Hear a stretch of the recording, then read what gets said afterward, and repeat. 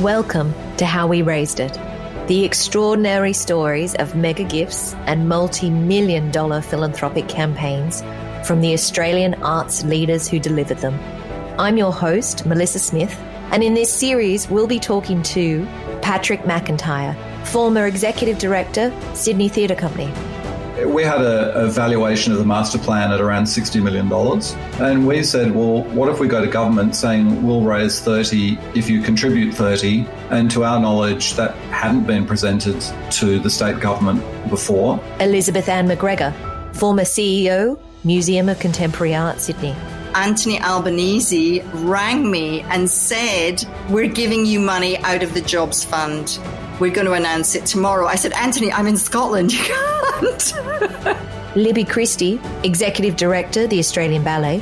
You know, we have this wonderful family of people who all enjoy each other and are proud of what the Australian Ballet is achieving. Kate Tawney, former Director, State Library of Victoria. If people are wanting to give to you, it has to be with heart and with meaning, and those relationships need to be ongoing. Dr. Marie-Louise Ayres, Director General, National Library of Australia. For me, the courage that I've needed to pursue this has come from that deep place of knowing the value of what we have and our capability in terms of making it available. And Peter Evans, Artistic Director of Bell Shakespeare.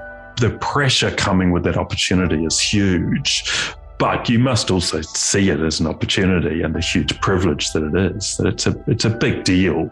Subscribe now so you don't miss episode 1 of How We Raised It, commissioned by Creative Partnerships Australia and Noble Ambition.